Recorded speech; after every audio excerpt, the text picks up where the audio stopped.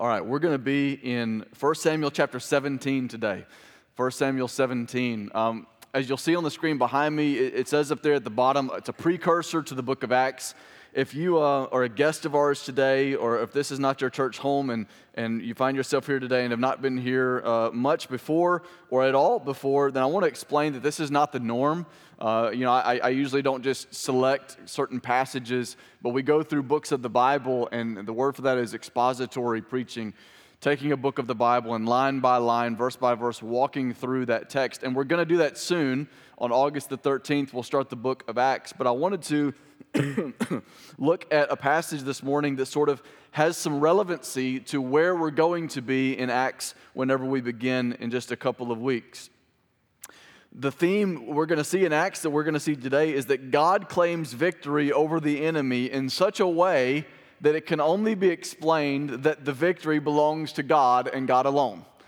That's God's MO, right? I mean, he wins in such a way that it is unmistakable who did the winning, who brought the victory. And we're going to end there this morning, and we're going to pick up there when we get into Acts in a couple of weeks. This is such a long passage, and if you haven't already put it together, but whether the graphic behind me or the passage when you arrived at it, David and Goliath are the two names that stand out. And so this is a passage that's really long. It's rarely preached and taught in full. It's sort of taught with illustrations, or maybe you know what, to be honest with you, you've maybe never heard David and Goliath preached in full. You ever think about that? I mean, this is a lot of text here, and maybe you've never heard it preached on a Sunday morning, and that you feel like you know the narrative like the back of your hand. I'm going to suggest that you don't. I'm going to suggest that there are things here that you've never considered before, and so this morning, I want to uncover some of those things, and only some of them, because we could be here for a very long time if I wanted to really unearth some of the really neat things here. But we call this passage David and Goliath, but it leaves out the most important person in the story. God. God is really the central figure here. But we call this David and Goliath. But this passage is bigger than the two men. It's really a narrative about two nations, two people groups. And that would be Philistia and Israel, where we get the Philistines from Philistia and Israel. The first time I ever preached this text on a Sunday morning was at my first pastorate. And every time I said Philistines, I accidentally said Philippines. And so I was like, God was against the Philippines. And he wanted to take down the Philippines, and they're like, hey, man, do you have some things we need to talk about? That sounds kind of messed up. And so, I don't mean to, if I ever say Philippines this morning, don't laugh. Act like it just didn't happen, okay? Because sometimes it may slip out. We're talking about the Philistines, not the island over in the Pacific, okay? Not the island nation. So, Philistines, God against the Philistines, not Philippines. If I say it enough times, maybe it won't happen. The Philistines were a people that were located on the coastlands of the Mediterranean. Would you mind going and throw that map up there? I know I'm going to save it for later too, but I want to look at something now first. So in the green in the top left-hand corner of that image, you'll see where it says Philistia. And all the tan part is Israel, and it's really just a small part of Israel. But the main part that you would know of would be the little town. It's not a little town, it's the capital city of Jerusalem, which is sort of in the top right, the eastern part of that image.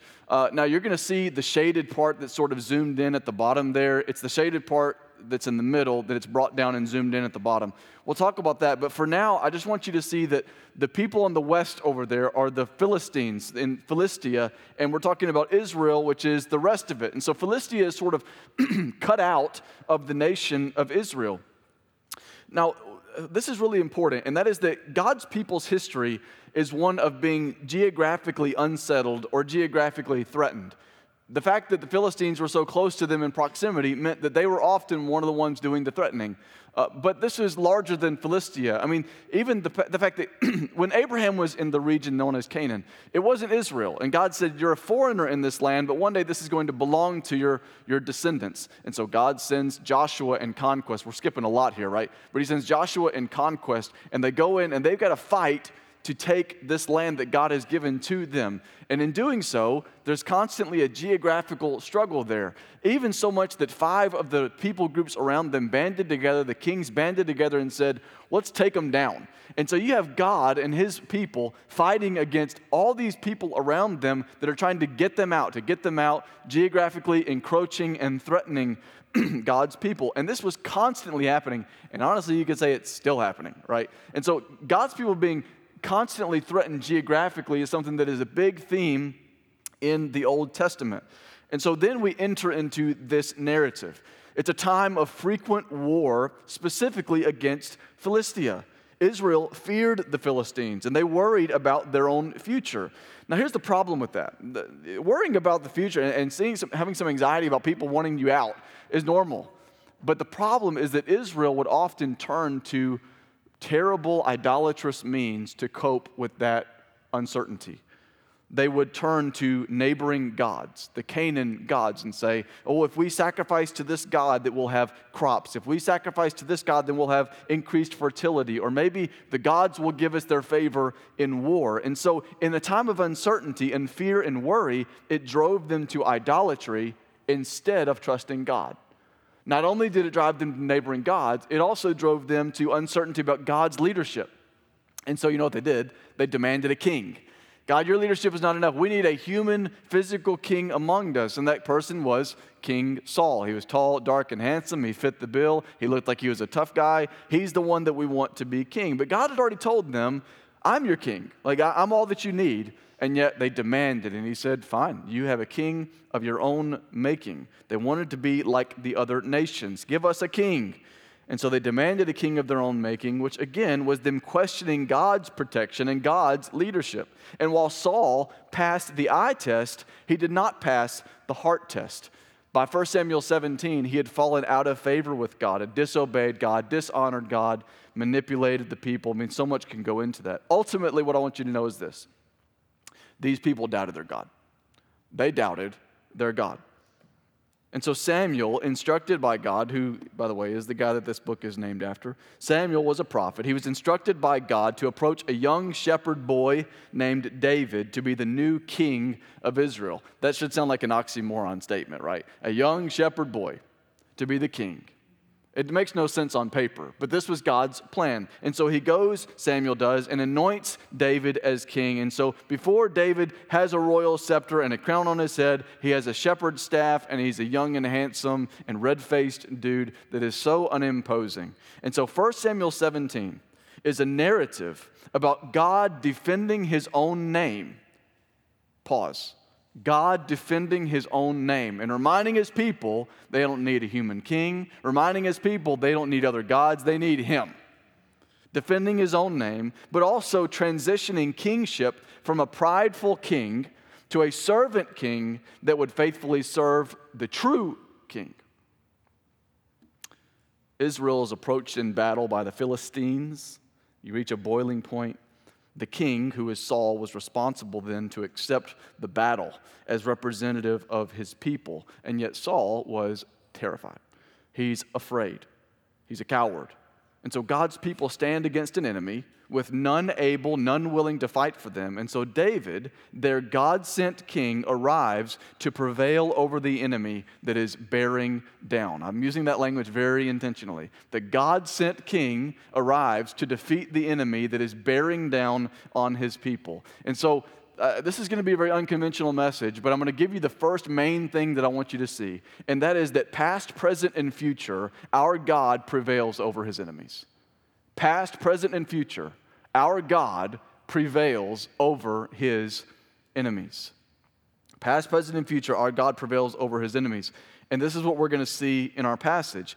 And by the way, again, I told you I used that language intentionally. That David is their God-sent king that's arriving to prevail over the enemy that's bearing down. Doesn't that sound like our situation with sin? A God-sent king that arrives to defeat the enemy that's bearing down. I mean, we're going to get there, but I want you to see that the goal today as we look at this passage is to see another king and the power of God to prevail over his enemies in the story of David and Goliath, but even more importantly, in the story of the gospel of Christ Jesus. So, we're going to read almost all of chapter 17, but I'm going to jump at a few parts, and we're going to read chunks and then make some observations, and we'll sort of backload the application this morning and make some illustration as we go, okay? By the way, if you didn't notice, I got the big boy here on the stage this morning. That means we're getting into it, you know what I'm saying? I brought the real item. All right. 1 Samuel 17, verses 1 through 7, we're going to read first. It says this, "Now, the Philistines gathered their armies for battle, and they were gathered at Soko, which belongs to Judah." So it's Israel, it's Judah's place. "And encamped between Soko and Ezekah in Ephes Dammim. And Saul and the men of Israel were gathered and encamped in the valley of Elah and drew up in line of battle against the Philistines. And the Philistines stood on the mountain on the one side, and Israel stood on the mountain on the other side with a valley between them. And there came out from the camp of the Philistines a champion named Goliath of Gath, whose height was 6 cubits and a span. He had a helmet of bronze on his head. He was armed with a coat of mail, and the weight of the coat was 5,000 shekels of bronze. And he had bronze armor on his legs, and a javelin of bronze slung between his shoulders. The shaft of his spear was like a weaver's beam, and his spear's head weighed 600 shekels of iron. This is an important geographical battle. In that image you saw, put that back up there for just a second if you don't mind. This part that zoomed in sort of typifies what I'm talking about. You'll see sort of at the bottom in faded gray letters where it says Valley of Elah. That is where this battle is taking place. And the little kind of red dot and blue dot represent the 2 mountains. So just think about it like this. You have a people here, an army here, and an army here, and then they're sort of waiting for the battle to take place here. And they're sort of just standing there and waiting for something to happen. The battle's going to happen. We're just sort of putting off the inevitable. Armies on either side. And so the reason this is significant, and you'll see it there, you can't really appreciate it with this map, but just east of this battle, you'll notice that the terrain, if you can see it, the texture gets sort of rocky. It's because a victory in the valley of Elah would grant Philistia entry into the hill country of Judah, which would mean a major tactical advantage in their fight, meaning that Jerusalem could fall. I mean, this would be a very big loss if God's people were to take it. And so it says that a guy named Goliath steps out, and he's described as a champion. Now, that doesn't mean that he has like a trophy or wears a WWE heavyweight champion of the world belt. Okay, that's not what this means. When it says champion, don't think that he like got in a wrestling match or he's like a sumo wrestler or something. He's the champion. That's not what Goliath is. This word champion, think of it more in terms of the champion of a cause. That means someone that's going out as a representative, okay? So literally, this is an army representative that would go out, a champion that would step out to fight between the battle lines. This is Goliath, the champion, the one that went out on behalf of the army. They sent out a pretty good one, right? He was 9 feet, 9 inches, which is, I'm just going to translate some of these measurements that may be foreign to you and foreign to me. 9 feet, 9 inches. His armor weighed 125 pounds. That's a lot. The tip of his spear, just the iron spearhead, was 15 pounds by itself. This is a big dude, and he had a bunch of big, heavy, nice bronze equipment. He was bronzed out, right? Look at the second half of verse 7, and then we're going to go to verse 12. It says, and his shield bearer went before him. Verse 8, he stood and shouted to the ranks of Israel. So he yells at the army, why have you come out to draw up for battle? What is the point, is what he's saying. Am I not a Philistine? And are you not servants of Saul? Choose a man for yourselves and let him come down to me. If he's able to fight with me and kill me, then we will be your servants. But if I prevail against him and kill him, then you shall be our servants and serve us.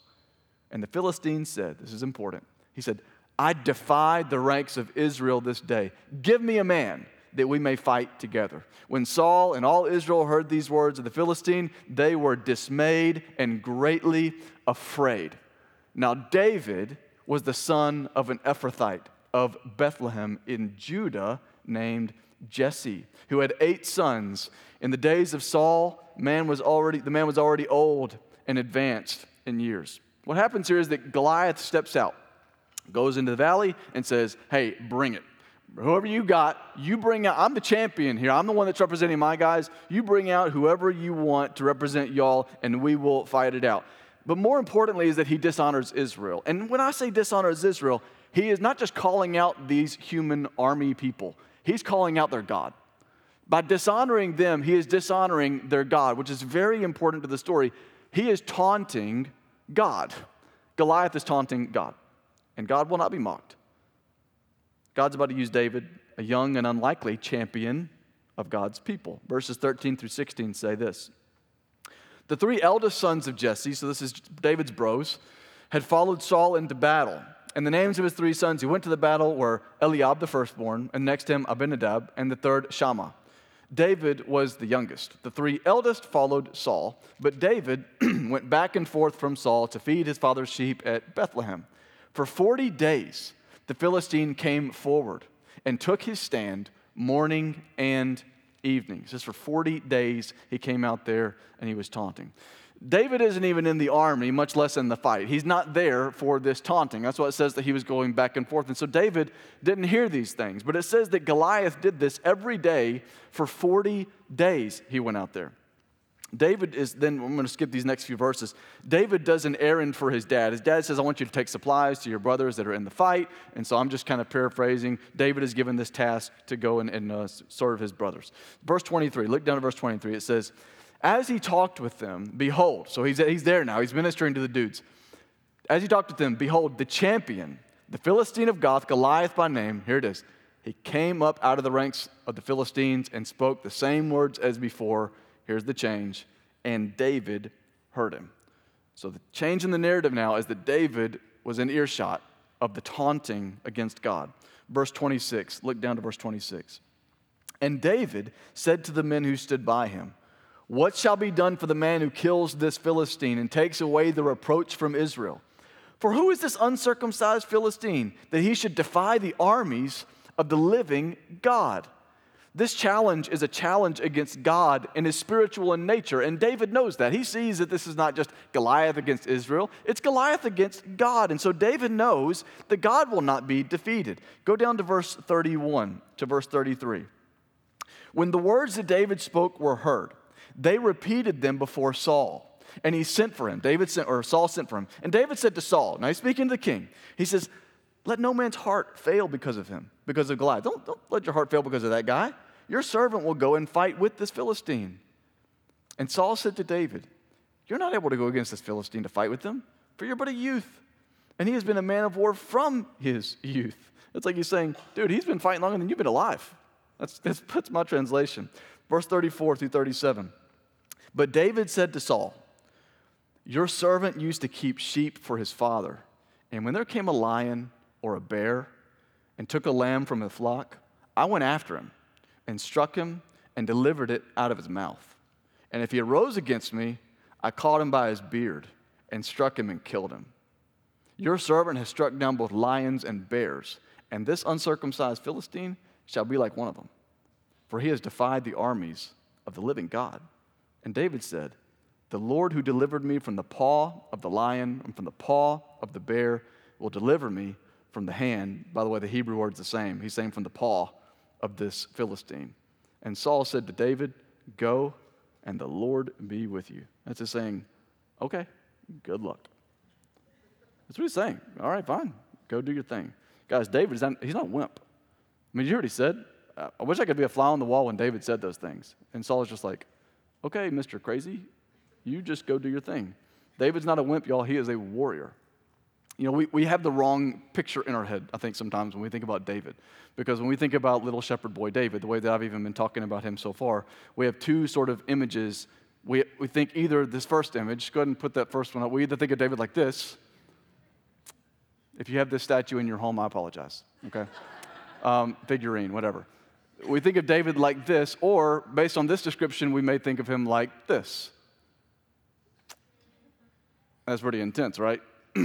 I'm just going to spoil. It's probably between the two, okay? Probably not the Precious Moments figurine, but probably also not this Samson-looking dude that's like really, that is an intense image. We went on a safari when we were in Africa. Even that's a little bit dramatic, that image, I would say, just to hear. And please, you can take that image down. The point is that David was both unimposing, but also he could handle himself. That's the point. It's between the two. He was unimposing, he was innocent looking and youthful, but also he has a track record of being a real tough guy. The point is, while physically he didn't have it, it was obvious that he did. Here's the reason. God's hand was on him. God's hand was on him. He had done amazing things, not because of him, but because God's hand was on him. He was the anointed new king of Israel. And so these images, I think, sort of help us, maybe not so much those, but the images in our mind help us to understand that David wasn't just a flimsy little fragile dude. He could fight, but it's because God's hand was on him, even if he was unimposing. These next verses are so exciting. 38 then says, then Saul clothed David with his armor. Put a helmet of bronze, just like Goliath. You want to fight? Go put the bronze on. Put a helmet of bronze on his head. He clothed him with a coat of mail, his armor.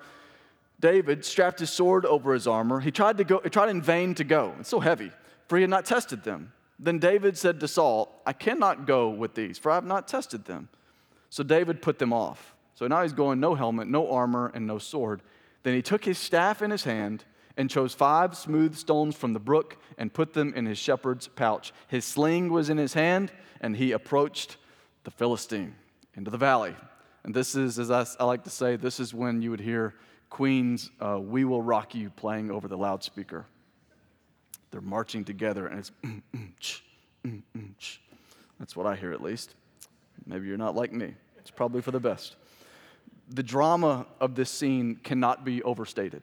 What we have here, tail of the tape, is Goliath and bronze versus David and sticks and rocks. Okay, Goliath and bronze versus David with sticks and rocks. If David falls, Israel falls. If Goliath falls, then Philistia falls. And so it doesn't take a genius to see on paper we have a bit of a mismatch, right? But the paradox is that this is not a fair fight for David, but in all reality, this is not a fair fight because it's Goliath against God. When we think of the David and Goliath story, we think the mismatch of Goliath, he's so big, versus little David. But that's not the mismatch. The mismatch is little Goliath versus big, undefeated, unbeatable God. This is David and Goliath. The big mismatch happens in verse 41 through 45. Let's read it. And the Philistine moved forward, came near to David with his shield bearer in front of him. And when the Philistine looked and saw David, he disdained him, for he was but a youth, ruddy and handsome. Ruddy means he's red-faced and handsome in appearance. And the Philistine said to David, am I a dog? Remember, he's got a staff in his hand. Am I a dog that you come to me with sticks? I think that's a great jab. Just be honest, as somebody that really appreciates trash talk in sports, that's a good one. I mean, can we just be honest? Got a stick in your hand. What am I, a dog? I love that. Good line. Too bad you're going to lose. Am I a dog that you come to me with sticks? The Philistine cursed David by his gods. The Philistine said to David, come to me, and I will give your flesh to the birds of the air and to the beasts of the field. Then David said to the Philistine, you come to me with a sword and with a spear and with a javelin, but I come to you in the name of the Lord of hosts. That means armies. The God of the armies of Israel, whom you have defied. There's the mismatch. He said, you think you've got the advantage, but boy, are you mistaken. Let's finish the passage all the way to the end. 46. This day the Lord will deliver you into my hand, and I will strike you down and cut off your head. And I will give the dead bodies of the host of the Philistines this day to the birds of the air and to the wild beasts of the earth, that all the earth may know that there is a God in Israel, and that this assembly may know that the Lord saves not with a sword and spear, for the battle is the Lord's, and he will give you into our hand. When the Philistine arose and came and drew near to meet David, David ran quickly toward the battle line to meet the Philistine. David put his hand in his bag. He took out a stone and slung it and struck the Philistine on his forehead. The stone sank into his forehead, and he fell on his face to the ground. So David prevailed over the Philistine with a sling and a stone and struck the Philistine and killed him. There was no sword in the hand of David. Then David stood over the Philistine. He took his sword, drew it out of its sheath, and killed him and cut off his head with it. When the Philistines saw that their champion was dead, they fled. And the men of Israel and Judah rose with a shout and pursued the Philistines as far as Gath and the gates of Ekron, so that wounded Philistines fell on the way from Sharim as far as Gath and Ekron. And the people of Israel came back from chasing the Philistines, and they plundered their camp. And David took the head of the Philistine and brought it to Jerusalem. But he put his armor in his tent. 55. As soon as Saul saw David go out against the Philistine, he said to Abner, which was his commander, the commander of the army, Abner, whose son is this youth? And Abner said, as your soul lives, O king, I don't know. Verse 56, and the king said, inquire whose son the boy is. 57, and as soon as David returned from striking down the Philistine, Abner took him, brought him before Saul with the head of the Philistine in his hand. And Saul said to him, whose son are you, young man? And David answered, I am the son of your servant Jesse the Bethlehemite. That's a huge win. A mismatch indeed. Past, present, and future, our God prevails over his enemies. But there is a reason for that. Our God prevails over his enemies that all may know him. Come on, y'all. That all may know him. Why does God do this? Why does God fight? Why does he conquer? Why does he prevail over his enemies? It is that all may know him.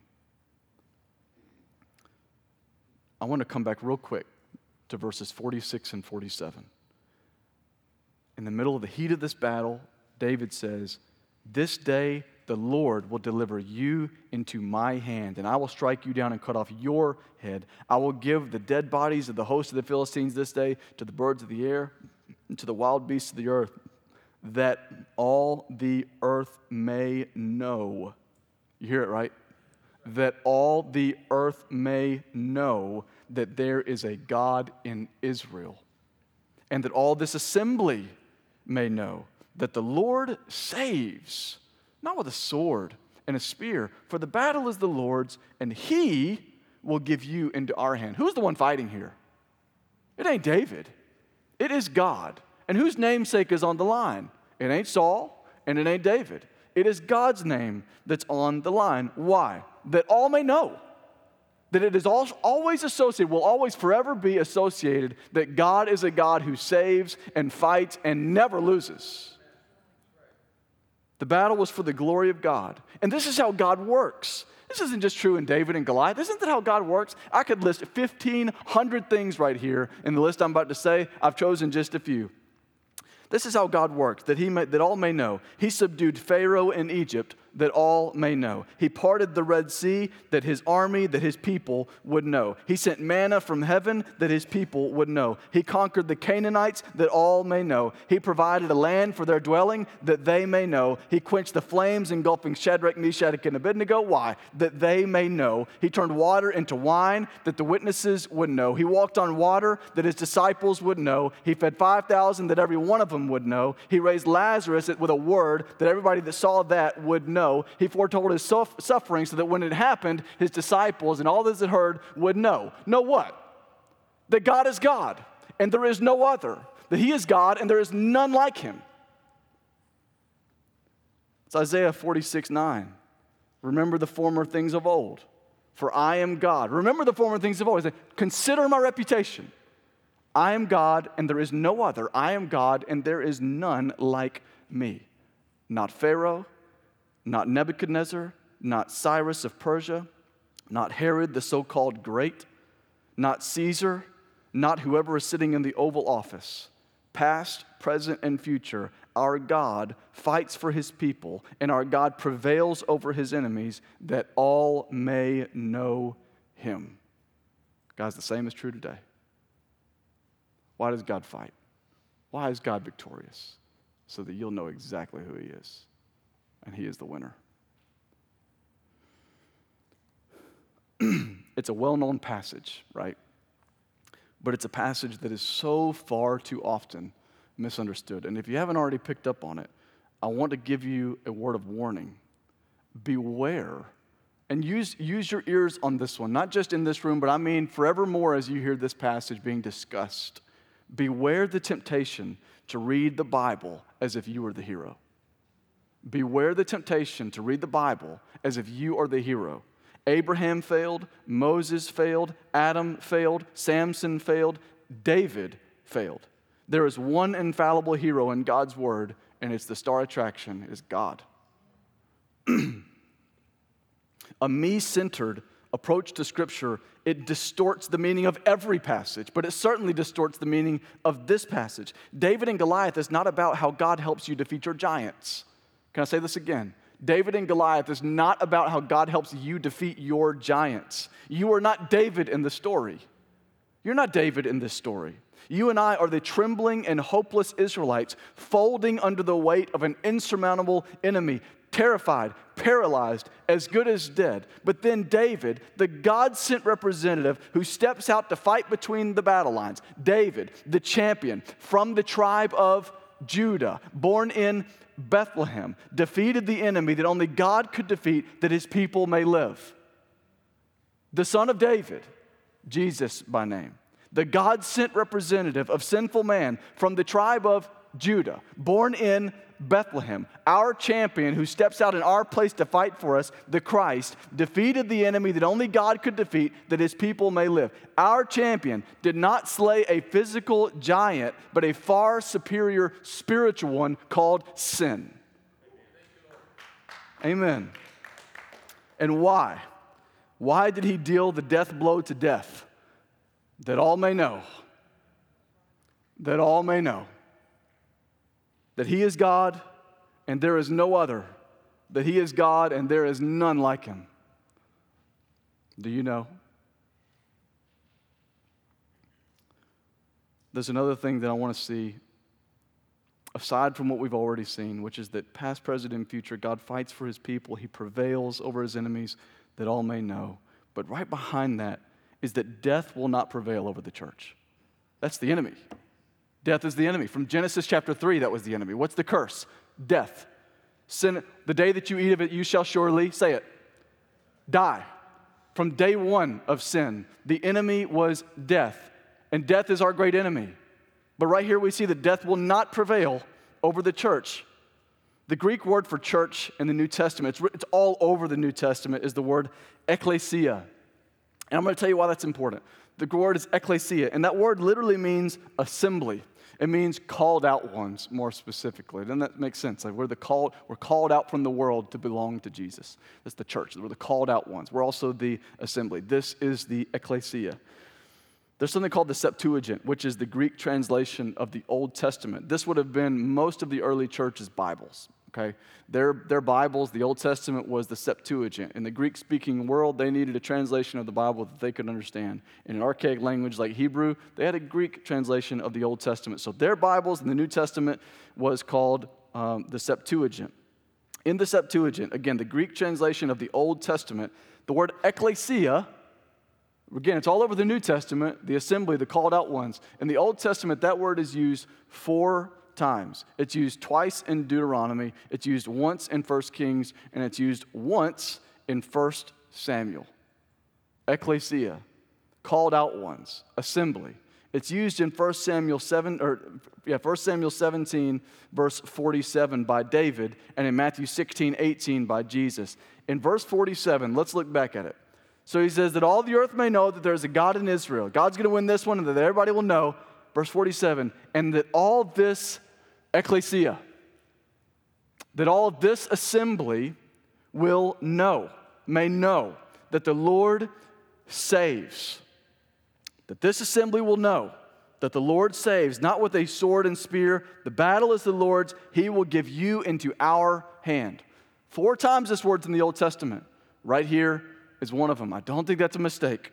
In Matthew 16, Jesus is asking his disciples who people are saying that he is. You guys know this passage, right? Matthew 16, he's with his homies, and he says, hey guys, who are people saying that I am? Jesus is really into his own name. Not a mistake. God's always been that way. Who are people saying that I am? You hear that, right? I want people to know me. Who are people saying that I am? His disciples were like, John the Baptist. Some people are saying maybe Elijah. Some people are saying you're Jeremiah. Some people are saying you're one of the prophets. This is all in Matthew 16. Jesus says, what about you guys? Who do you say that I am? And Peter, the bold, he steps up and says, Jesus, you're the Christ. You're the Son of the living God. Jesus says, yep. And he says, God showed you this, that all may know. Matthew 16, 18, it's a wonderful verse. And it says this, Jesus' response to Peter. He says, you're right about that, Peter. God showed you this. And then he says, and I tell you, you are Peter. By the way, Peter's name literally means rock. It's Petros. It's where the name Petra. You ever heard of the place Petra in the Middle East? It's very rocky. That's why. Petra, his name means rock. He says, I tell you, you're Peter, you're rock. And on this rock, I will build my ekklesia. I will build my assembly. I will build my called out ones, my church. He says, and the gates of hell shall not prevail against it. The called out assembly who will follow Jesus into victory. Don't you remember David in 1 Samuel 17, 47, that all these called out ones, that all this assembly will know that I'm the champion that's going forward, the victory belongs to God, and now they're going to march and they're going to run into your territory, and the victory is going to belong to them because the victory came through me. You cannot miss the comparison to Jesus there.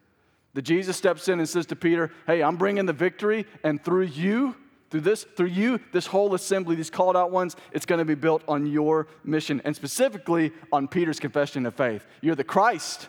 You're the Son of the living God. Guys, death will not prevail over the church, but there's a reason why. It's because Jesus prevailed over death. Death will not prevail over the church, but it's because Jesus prevailed over death. This is right before his crucifixion in Matthew 16. He's giving them a precursor. He's saying, it won't prevail. The gates of hell will not prevail over my assembly. The gates of hell will not prevail. In that passage, Matthew 16:18, it's translated in the ESV, the gates of hell. Now, your translation may say something different, but the Greek word there is the word Hades. The gates of Hades will not prevail. It may say the gates of Sheol, Hades or Sheol. It's called the realm of the dead. Hell is really not a good translation because we think of the place of condemnation for people that spend eternity apart from Jesus, and that's a true doctrine. But what Jesus is referring to is Hades, simply saying death. He's saying death won't prevail. He's saying the realm of the dead, the gates of death. Now, why does he say gates? Well, in the ancient world, gates were essential for a city's security and power. If a city had weak gates, it was a weak city. It would be easily one to fall. But if it had strong gates, it was a fortified city. Do the math. What is Jesus saying? Jesus is saying that death has no power over the church because death's gates have been compromised. Death has been weakened. It has no power over my assembly. My called out ones, they need not fear death because its gates are nothing.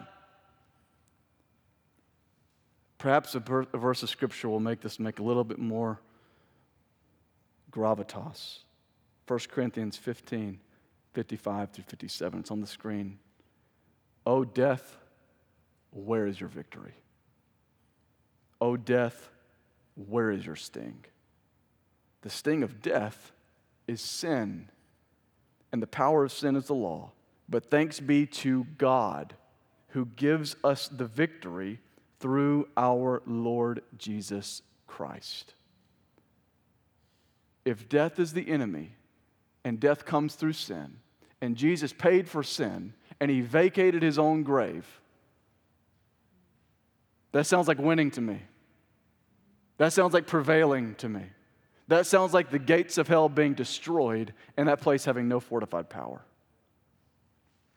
Guys, the death and resurrection of Jesus are the sling and the stone, the crushed head and the decisive defeat, not of a little Philistine, but of the serpent of Eden, of the wages of sin, and of the power of the grave.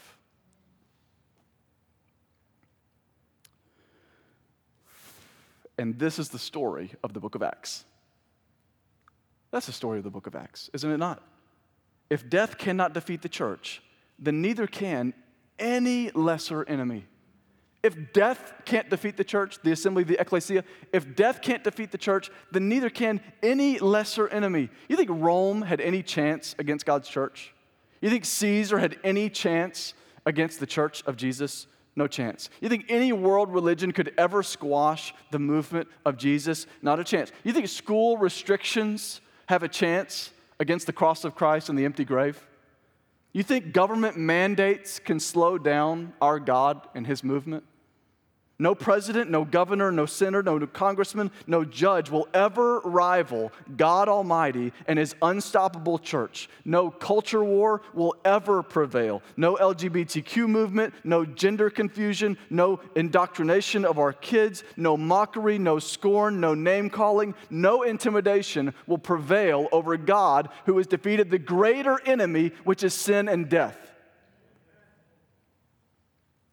The church in our mission marches on, not because of our fight, but because the fight was secured by our champion, the one that's already gone out and secured the battle. Satan is disarmed because his main weapon is death, and it is nothing. It's nothing. The church, the ecclesia, began in a little room with a few dozen believers. and Caesar and the greatest empire on earth at the time couldn't stamp it out. They tried. They tried to stamp it out. They dragged the people that identified Jesus to the Colosseum and had them murdered. They tried. Intimidation and fear tactics. You know what the church said? What, with death? You think death is going to disarm us? That one's done. That one's defeated. And look at the church now. Look for Caesar now. You're not going to find him because he's done. And that movement that started in a small room marches on, not because of the movement of the people, but because of the movement of the God, the champion, the victor. In this world, you are up against many giants that make you look small. And the giants that we struggle with, they may be external, and maybe they're internal. They may be things like the culture, the government, your peers, your classmates, your coworkers, and it's hard to continue the fight against them. And I don't mean that literally. I mean persevering against opposition constantly. And maybe that's opposition out there, or maybe it's opposition in here, an internal giant like shame or guilt or envy or bitterness or depression or worry, and you are weary. But this story is not about facing your giants. It's about, by faith, celebrating and glorifying our God who already defeated them. They're lesser enemies because the greater is already disarmed. Can we rejoice that God has conquered our eternal enemy? And can we rejoice that because of that, your daily enemies, the lesser enemies, have been disarmed of their lasting power? In this life, you may not be relieved of the hardship, but it will not expire beyond this life, or will not outlast beyond this life. John 16:33 says, Jesus said, this is right before his crucifixion, he said, I've said these things to you that in me, the champion, in me you may have peace. In this world you will have tribulation, but take heart. I have overcome the world. Church, endure the wait with persevering faith until the day comes when he returns and the victory is final. Anticipate the day of final victory. Live each day as one victorious, not defeated. And on days and in moments that you fail, remember that your victory is not in your fight. It is in the fight that is already solidified, completed, finished, as he said, by your champion. And let us go on mission. Guys, there are people out there that are still under the burden of the enemy, that they will still be victims to death and sin and will spend eternity apart from God. And all we have to do is go to them and say, I know where peace can be found in the one who has gone for you and fought this fight for you. Guys, we live in a world that is searching for hope and meaning. Let's go and reveal him to them. And today, if that's you, if you still feel the burden of guilt because you've never laid it down and found your identity in the person and work of Jesus, then today my invitation is not to fight harder. That's a losing battle. My invitation is not to just strive better. That's a losing battle. My invitation is to cling to the victor, to the champion who has gone in your place in victory, that we may march forward. Guys, the church, can we just talk about how good news this is? The church will be undefeated. Not because of the church, but because of our champion. Let's thank God for him.